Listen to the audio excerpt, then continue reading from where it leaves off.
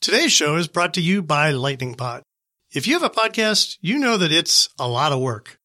But Lightning Pod can help. We've been working with their founder, Eric Johnson, for more than a year now, and he's really helped us take the Smart Home Show to the next level. So if you're starting a new podcast or you want to make your existing podcast better, you should get in touch with Eric. Learn more at lightningpod.fm. Nest learns the alphabet. Ben Kaufman isn't quite as quirky. Iris 2.0 is a little more blue than 1.0. And dash buttons for everyone. That and a conversation with Smart Home designer Sam Buckby on this episode of The Smart Home Show.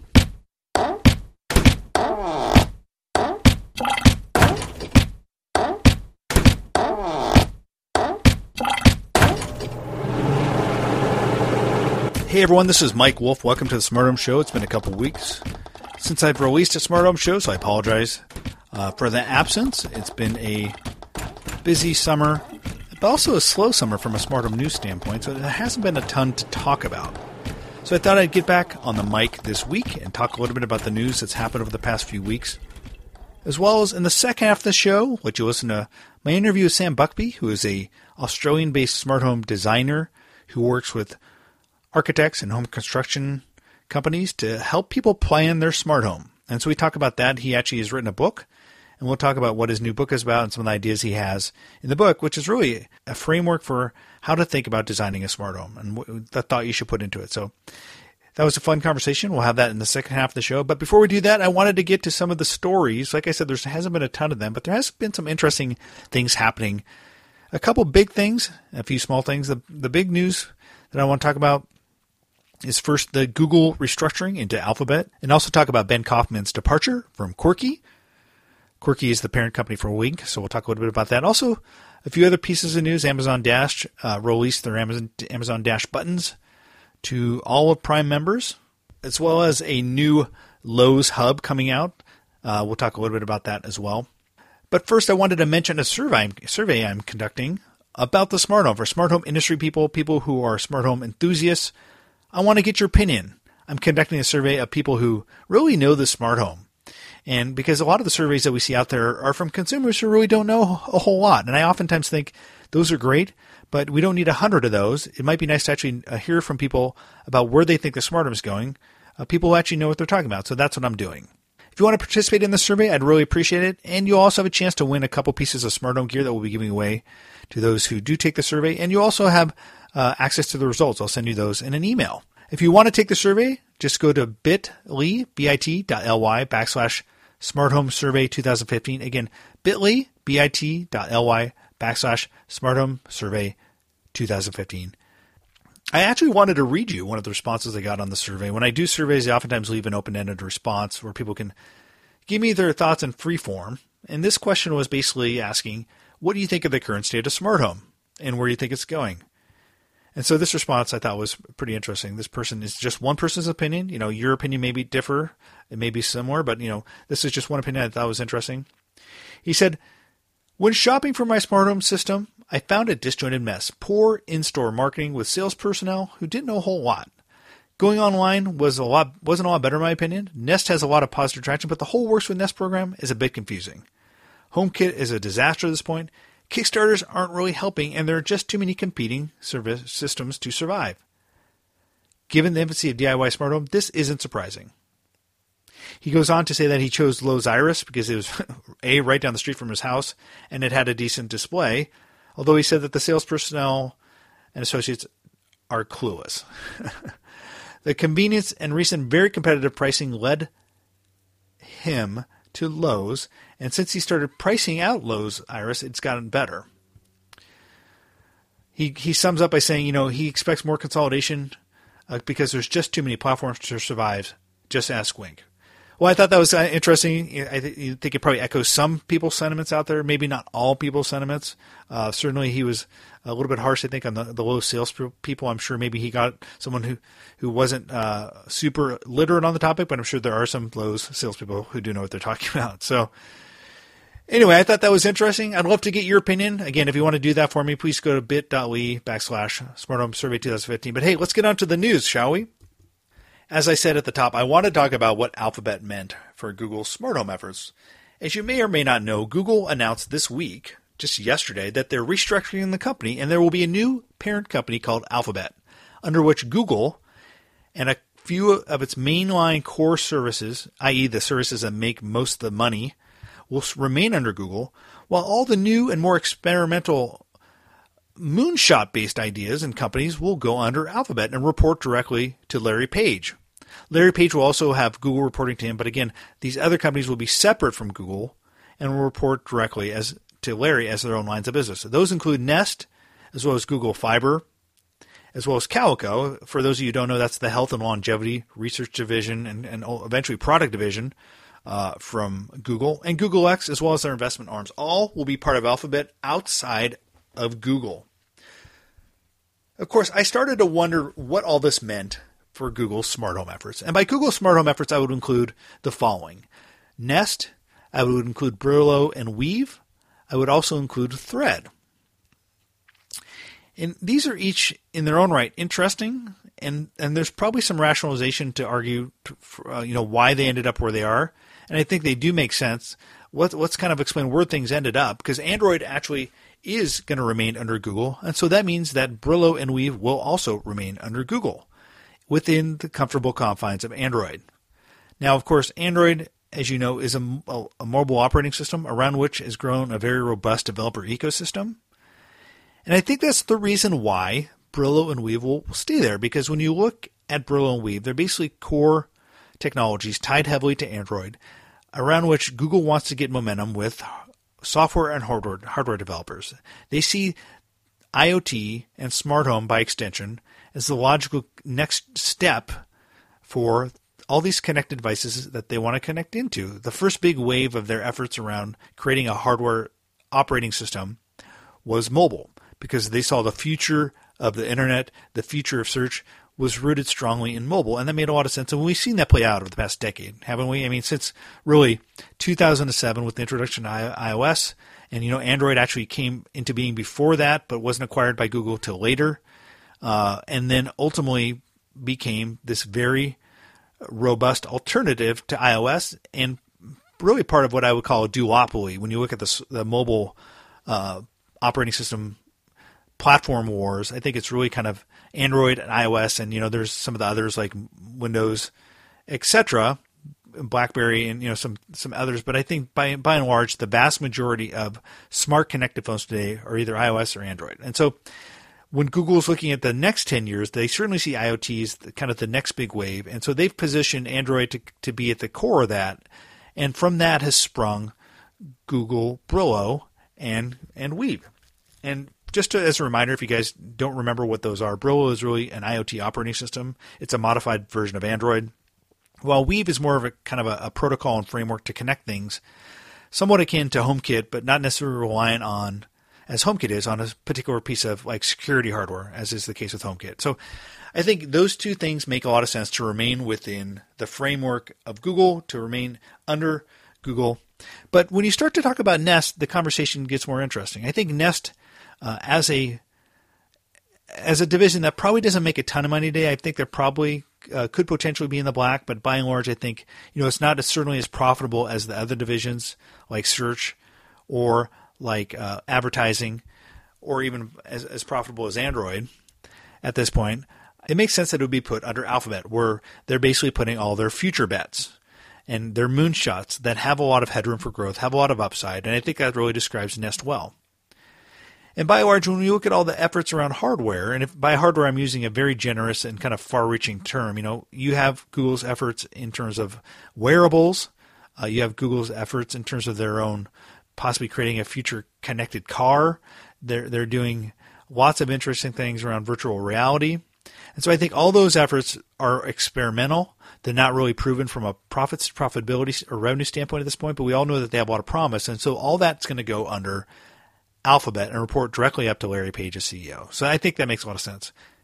Where Thread goes is less clear. I don't think I really saw anywhere where Thread's going to end up. But quite honestly, Thread is not a division that's making money. It's more of an effort to create an independent industry standard. Sure, some of the baseline technology came from Google Nest, but I think that the original intentions were to create an independent standard that a lot of different companies could join and then build into their products. using technology that's based on an IEEE 802.15.4 standard. So I think that's really where Thread's going to be. I don't really think it necessarily has to have ownership. But by and large, in stepping back and looking at what all this means, someone I read, Junko Yoshida from EE Times, compared the new structure to a Japanese keiretsu. Actually, she actually called it something else. She called it a zaibatsu, which apparently is something that would go over a keiretsu, because I had always been familiar with the term keiretsu. And to be honest, when I first read about it, the Alphabet company structure did remind me of a keiretsu. So it makes a lot of sense. It's one of these large multi-division conglomerates, in a sense, that will obviously be sharing resources and sharing information, but having the different companies structured under different kind of independent holding companies, if you will. Independent holding company, if you will. So I think that's really it. I think it'll be interesting to watch, and certainly, in line with some of the behavior that we've seen from Google in the past, that they continue to surprise. And one of the biggest challenges for me is just being able to say Alphabet instead of Google. I mean, for the past decade or more, we've been talking about Google as a company, and all the interesting stuff that at least I follow is now going under Alphabet. So that'll be a challenge for me just to get that right. The next thing I wanted to talk about was the departure of Ben Kaufman from Quirky. Most of you probably know, if you listen to this show, that Quirky is the parent company of Wink. Wink is a smart home hub and hardware company that has been an interesting company to watch for a number of reasons, partly because they are part of Quirky, but also because they've had some issues around hardware reliability. They actually did a recall. And now we see that Ben Kaufman is leaving after weeks and weeks of potential financial problems being in the news. Ben certainly hasn't been quiet about it. He's been talking about it in the press, that the company has essentially ran out of money. And he's gone so far to say that the decision to make an entirely new hardware startup in Wink as part of another hardware startup was potentially a bad idea, or was a bad idea, and he regretted the decision. And so we know that, based on what we're hearing, what's kind of out there, they've been trying to find a new home for Wink. But it looks like things haven't really gone well, because they have, at this point, we don't know of anyone who's bought the company, and we don't know of any new investors in Quirky at this point. And with Ben Kaufman leaving and the CFO taking over, which is the other kind of half of the coin, it shows you that they're putting the financial adults in charge. Now, with regards to Ben, I think he's a visionary. He's a charismatic leader, and I've certainly enjoyed watching him and kind of seeing him try to build out his vision at Wink and at Quirky. And I'm certainly eager to find out where he ends up. I'm sure he will find out, or will find a new home, because I think he's one of these guys that's talented and people see he has a vision. But I think he's the kind of guy who'll probably be more apt to do well within the large confines of like a Google, quite ironically, or something like that, where there's a lot of money to burn, where they can flesh out their vision. Where he ends up, we don't know. But the bigger and more relevant question to the smart home space is where Wink will end up. Certainly, I think there's a chance that Wink could still get acquired by a company who's looking to fast-track a smart home or IoT strategy. But if that's not the case, if they don't find a new home for Wink, a financial white knight, if you will, I think at this point we might ultimately see Wink die, which is sad to hear and sad to say. But if no one's willing to take a chance on them, I just ultimately think you're going to see the Wink brand die. All right, let's move on. We'll have more conversation about Ben Kaufman, Wink, and Quirky on the next Smart Home Show with my guest Richard Gunther. He'll be joining me, and we'll have that published a few days after this one. So if you want to hear myself and Richard, a really smart guy who's host of the Home On podcast, talk about that, tune in for the next podcast. But I wanted to move on very quickly and talk about the new Lowe's Iris Hub. Iris Hub 2.0, essentially, that will be coming out within the next few months. This story was uncovered by Julie Jacobson over at CE Pro. She had found the FCC document basically stating that there is a new Lowe's Iris Hub being manufactured and designed by Centralite, a smart home centric hardware design and manufacturing company. And I guess the biggest news, if you haven't been paying attention, is that the new hub will have Bluetooth. The current Lowe's Iris Hub doesn't have that. This isn't a surprise if you have been paying attention and listening to the podcast, because I talked to Kevin Meager, the ex-GM of the Lowe's Iris division for Lowe's, and he told me last year that they would be adding Bluetooth to the next generation hub. So he was true to his word, even though he has moved on, and we may have some news about that later. He actually moved on to another smart home-centric company, but that's another conversation for another day. But, when I looked at this, one of the things I wanted to write about, and I wrote about it on my Smart Home Weekly site, was, what will Lowe's do to really ignite demand for their smart home products? Because quite honestly, all indicators are that they haven't seen a ton of demand. Now, I know that they've been wanting to redo their hub, move away from the Alert Me platform for some time. But really, I don't think the problem is fundamentally a technical one. I think that the issue has been largely about how to retail. And this is hardly something that only Lowe's is finding challenging. If you look across the board, almost without exception, I think that retailers are still trying to figure out how to best retail and sell and convince consumers that they want to buy a smart home. So with that in mind, what does this mean for Lowe's? If other people are finding it challenging, if they've continued to have challenges, in addition to creating a new hub, what should they do at retail to maybe ignite demand for the Iris smart home system? Well, I had a post and I had a couple suggestions. So let me just kind of go over a few of those. I think one of them could be quite simply, they could integrate with a few of the other smart home platforms. Like obviously HomeKit is one that comes to mind. I don't know if Apple would be willing to do that because this seems like it might be competitive to that. And it might be too late in the game to do this. I certainly think that making this HomeKit compatible could be really interesting. Another possibility is just invest more deeply into in-store expertise. I mean, if you go to some of these stores, if you go to Lowe's and you just grab someone off the floor and ask them to explain Z-Wave to you or Zigbee or just generally smart home, you're going to get a deer in the headlights look by and large. I mean, that's not the case certainly for every retail floor person. Certainly there are some people who are maybe exceptional in being able to explain this stuff, but I think it's more the rule than the exception that people on the floor at Lowe's and a lot of these other places aren't really well-versed in what a smart home can do for them, can do for the consumer, and just really kind of being very knowledgeable about the topic. So I think that's one thing. They should definitely invest in a genius bar, if you will, to take Apple terminology and really have these experts around and present to help convince people. So those are just a few suggestions I have. Take them or leave them those if you'd like. I have more suggestions at smarthomeweekly.net. You can check that out as well.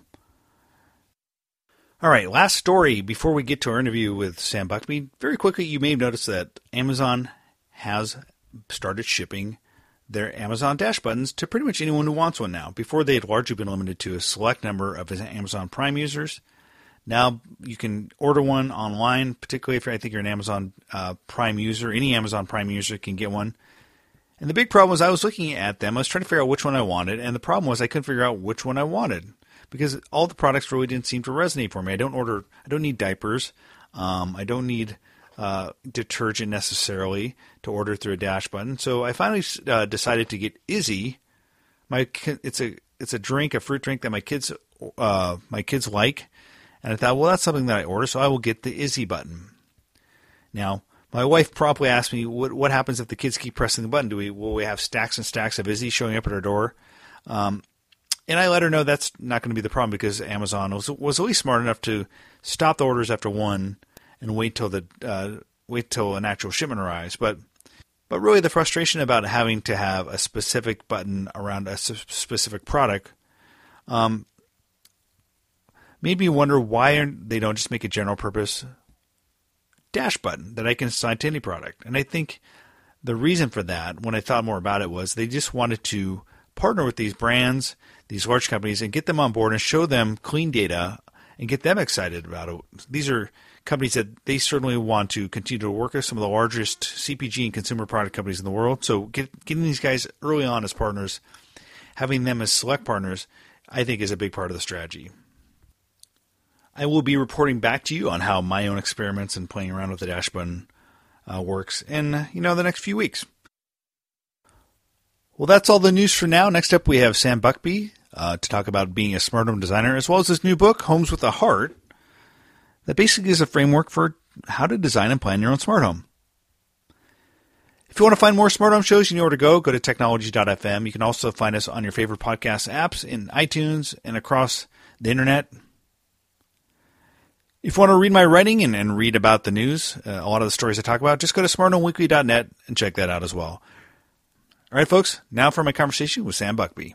Sam, I'm calling you down under. You're in Australia. You're in Melbourne, right?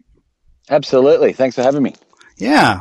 Yeah. It's probably, we're at very different times of the day and different times of the seasons, but, I really want to talk to you about, your new book. You actually have a new book called Homes with a Heartbeat, and also kind of talk a little bit about what you've been doing, because you have been focused on creating a design consultancy focused on residential smart homes, which I think is really interesting. Yeah, absolutely. It's something that was recognised, by myself a while ago. I was just sort of saying how I'm a contractor by trade, electrical contractor, and I've worked in the industry for, over 15 years.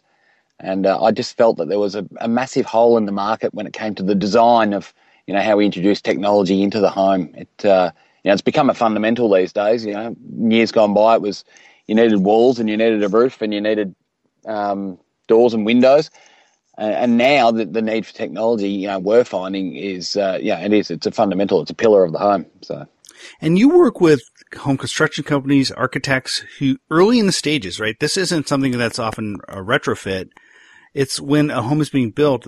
You work with them. You probably work with the home builders about making the home smarter, and you're largely focused on residential. You're not really doing commercial. Yeah, 99% of our work is residential at this point. Leaving the door open, we might go into a commercial market down the track, but right now we're really good at the residential stuff, so we'll stick to it. But you're right. It's an early planning thing for us. Look, it varies. There's a job I'm on my way to a project today where they've acquired the home. They do want to start the build in the next few weeks. It's a short time frame, so we've sort of got to fast track the design, but predominantly, we're sitting down with the architects, 6-12 months, before the build starts, and we're really trying to look at how the home's going to function. And over here, I can only assume it's the same worldwide. Architects have got a big push for making homes more energy efficient, more sustainable. And then what we do is we look to use technology to sort of supercharge those elements, as well as increasing the functionality and some of that lifestyle factor as well for the homeowners. So let's characterize what you're doing when you're making your typical engagement where you're making a home smarter. As you said, we had a kind of a conversation. This is a much different market in Australia. There's not as much penetration around DIY. This is a situation where you're going into a home fairly early on or even before it's built. And there's a lot of more wire technologies. From my understanding, you're not using as much wireless technology. So talk, what are some of the typical, I guess, features and fun, kind of foundational technologies you're building in? Yeah, so I mean, we certainly still, and it's a preference of mine too, we still look at creating a bit of a hub from a wired point of view. I mean, in my experience, in the time I've been in the industry, wired solutions are far more bulletproof. Wi-Fi has obviously come such a long way, and something like a Sonos audio system has just proved us all, all of us who are 4 or 5 years ago sort of steering clear of wireless because it had its errors. Something like a Sonos has probably proved us wrong a bit, that it can be a great product and be really reliable. And and some of the smart locks that are coming out, I think, are really good like that. However, we still try to create that hub from a wired point of view. So that might be our lighting control system. It might be some of the key security elements. It might also be a lot of the outputs. So you think about things with a load, so window motors or blind motors. We still like to have a lot of them wired into the infrastructure. It gives us better control, and it actually, in our findings, has made it a lot easier to be able to integrate them rather than having that sort of communication barrier between different technologies. When we're just utilising cabling and dry contacts, that integration and that level of control is far easier and far more adaptable, we've found. But certainly a lot more Wi-Fi coming in, nearly just as every day passes. So you're different than a lot of the home system integrators in the U.S. who may align themselves with like an ecosystem or kind of a brand, like it's Crestron or Savant. Are you working with some of those existing platforms, or are you generally kind of piecing together different pieces, not necessarily around a kind of a central company-based ecosystem, if you will?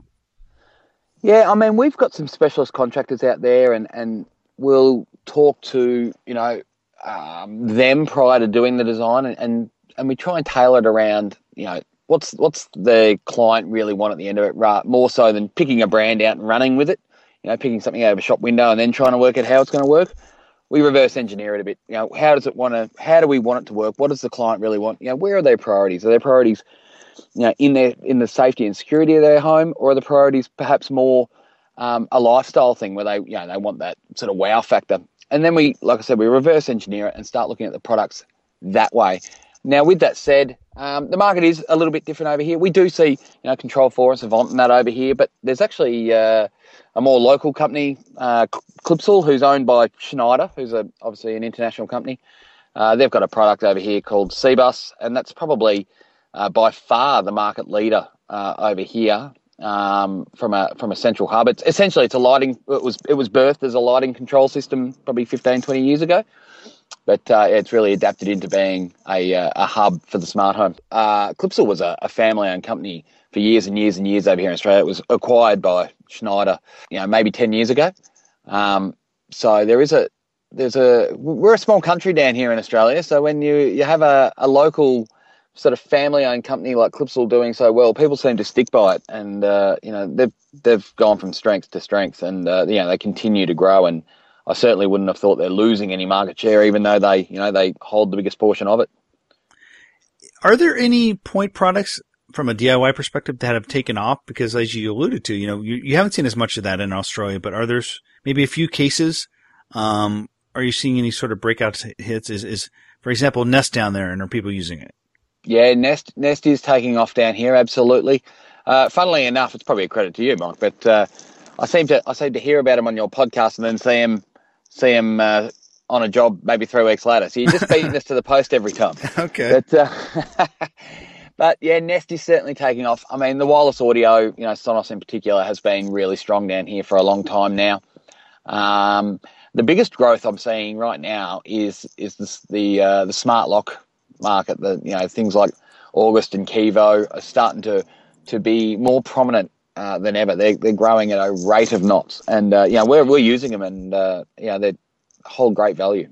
That's interesting. I mean, I know that Australia is usually the first international market for a lot of these guys, because you guys have standardized on kind of the traditional deadbolt cylinder, unlike Europe, which generally uses different types of locks, uses mortise locks. But I think Australia is similar to the U.S. in terms of the lock style, and I think that's why you've seen Kivo down there and seen August. Yeah, absolutely. It's look, there's not a massive portion of our market that is the retrofit, sort of that sort of low end, medium end sort of retrofit. But we're even specifying these sort of wireless applications now onto these brand new jobs, because there's wide solutions out there that are probably easier to integrate into the systems, but I think some of the functionality around these new wireless locks is at such a high level. It's when you're looking at the compromise between the bulletproof wired sort of solution or the wireless one that's got greater functionality, greater integration with apps on your phone. We're tending to go that way, particularly in the last sort of 6 months. So you decided to write a book, kind of outlining your vision around the smart home with kind of a design framework and kind of a methodology. So it's called Homes with a Heartbeat, the step-by-step process to achieving a highly functional and smart home. So tell us about the book, why you decided to write it, and what it's about. I wrote the book for one reason, and it was because 5 years ago, when I was talking to people about automating their homes, the market that I was talking to were people that were pretty tech savvy.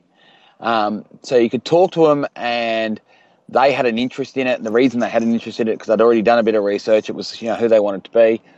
What I found in the last few years is the market's changing. The technology is now going into homes because it needs to. As I mentioned earlier, it's a fundamental now. So the people who want this technology are the people who bought a smartphone, they were probably the last people we know to buy smartphones, because that wasn't their passion, but they've gone down that track, and now they've got these homes that they want to be able to introduce this functionality and integration into, and they don't know the same language, and they talk to, and look, I've got some fantastic integrators that work for us, and they talk in a different language to what these people who aren't tech savvy talk.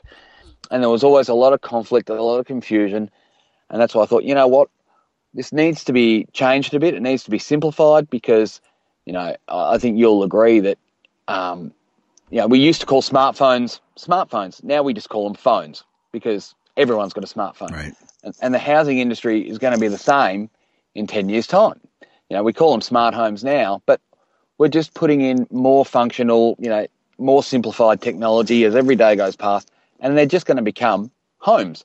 So we need to target that market, and that market, the people who own homes, is pretty broad. So that's why I wrote the book. It gives people a bit more insight as to not necessarily how the technology works, but, you know, if they want a home that's safer, or they want a home that's more efficient, or they want a home that they're proud of, that, you know, has a great sort of lifestyle effect to it, you know, there's technology, and this is how you get to that point without having to know the nuts and bolts of it. You know, you can come in from the other way and really achieve what they want to achieve without having to learn the stuff they don't really need to learn. And so it's tailored towards someone who's a homeowner who may be thinking or exploring smart home technology. And so do you give them a few kind of entry points, be it kind of from a budgeting standpoint, from like, you know, based on what they want from an experiential standpoint? I mean, are you kind of giving them different kind of flavors, if you will, or different kind of approaches to kind of enter the smart home? Yeah, and what I try and give them is I try and give them the tools to get a smart home that's highly valuable to them. And so what I mean by that is, instead of, as I mentioned to you earlier, looking at the products, you know, that are getting advertised on TV or in the shop windows and thinking, oh, that looks cool, I wonder how it'll benefit me, but you know, I'm sure it looks cool. Going back the other way and saying, right, so, you know, what is really important to me in my home? Because everyone has got a budget. You know, some people have got humongous budgets, some people have got small budgets, but everyone's got a budget of sorts. So it's how we kind of then prioritise how they go about, you know, best utilising that budget. You know, are they better to put all their money into, you know, things that do offer create a safer, more secure home, or are they better off putting things into something that's a more sustainable, efficient type of outcome? So it's a sort of a bit of a priorities test in there, and you can really tailor where you're going to spend the money. And then there's a lot of stuff there about, you know, future-proofing, making sure that sort of regardless what you do now and what you can afford now, that, you know, as things free up or as things change in the future, you're not going to be sitting there thinking, you know, geez, I wish I'd known about that, or I wish I'd planned for that.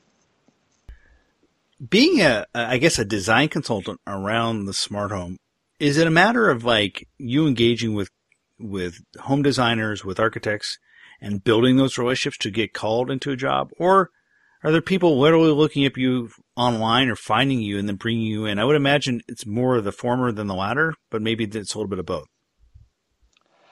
It's more the former now because there's a bit of education that goes with it. It's an industry that doesn't really exist, well, didn't really exist, you know, not that long ago.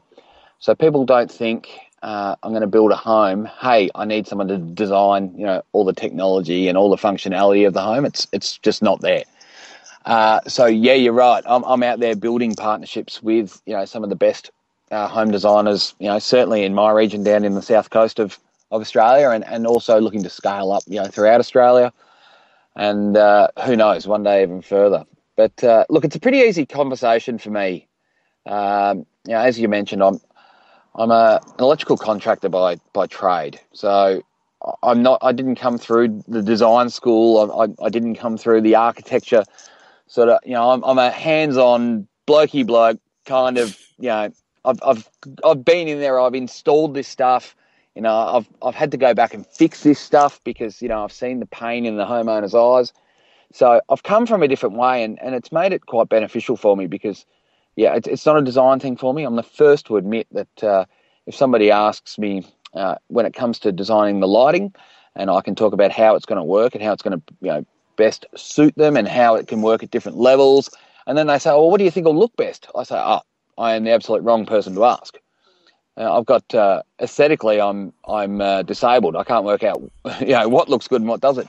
But functionally, because I've, you know, done it all with my hands and I've seen it all, it's a very easy conversation for me to talk to these architects, and it's a real value add to them because they've come from the other way.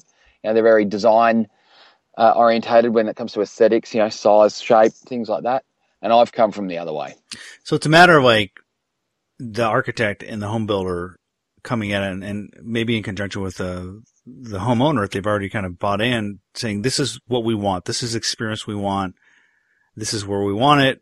And, they'll work on kind of ultimately how it's going to look. But what you're saying is you're the one that figures out how to do it and kind of install it. That's right. And look, we look at, it's not just the locks and it's not just the lighting. We'll look at the windows. We'll say, right, so you're on a coastal property. Now down here on the south coast of Victoria, we get most of our weather from the southwest. And if it's a warm day down here and there's a cool change in the afternoon, that's where the breeze comes from.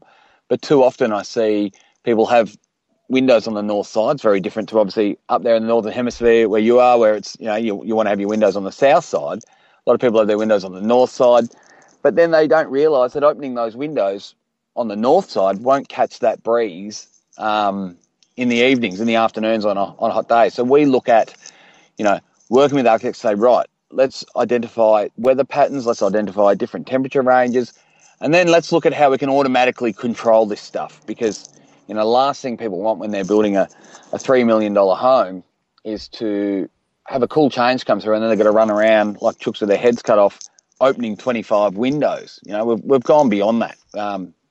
It's got to the point now they just want either the house to do it itself because it's got a bit of intuition, or they want to be able to pull their phone out and hit, open windows. And it just happens, and it's catching the right breeze. We can even measure where the breeze is coming from and open the windows that should be opening. Same with blinds. We can watch where the sun's travelling and open and close blinds quite simply through, their portable device. Or, we can set up parameters so it does it by itself. Where can people find your book? Is it for sale? Is it available online? Yeah, so it's just the book's all of about 6 weeks old. It's still my little baby at the minute, but I think just in the last maybe 2 weeks, it's now gone up on Amazon.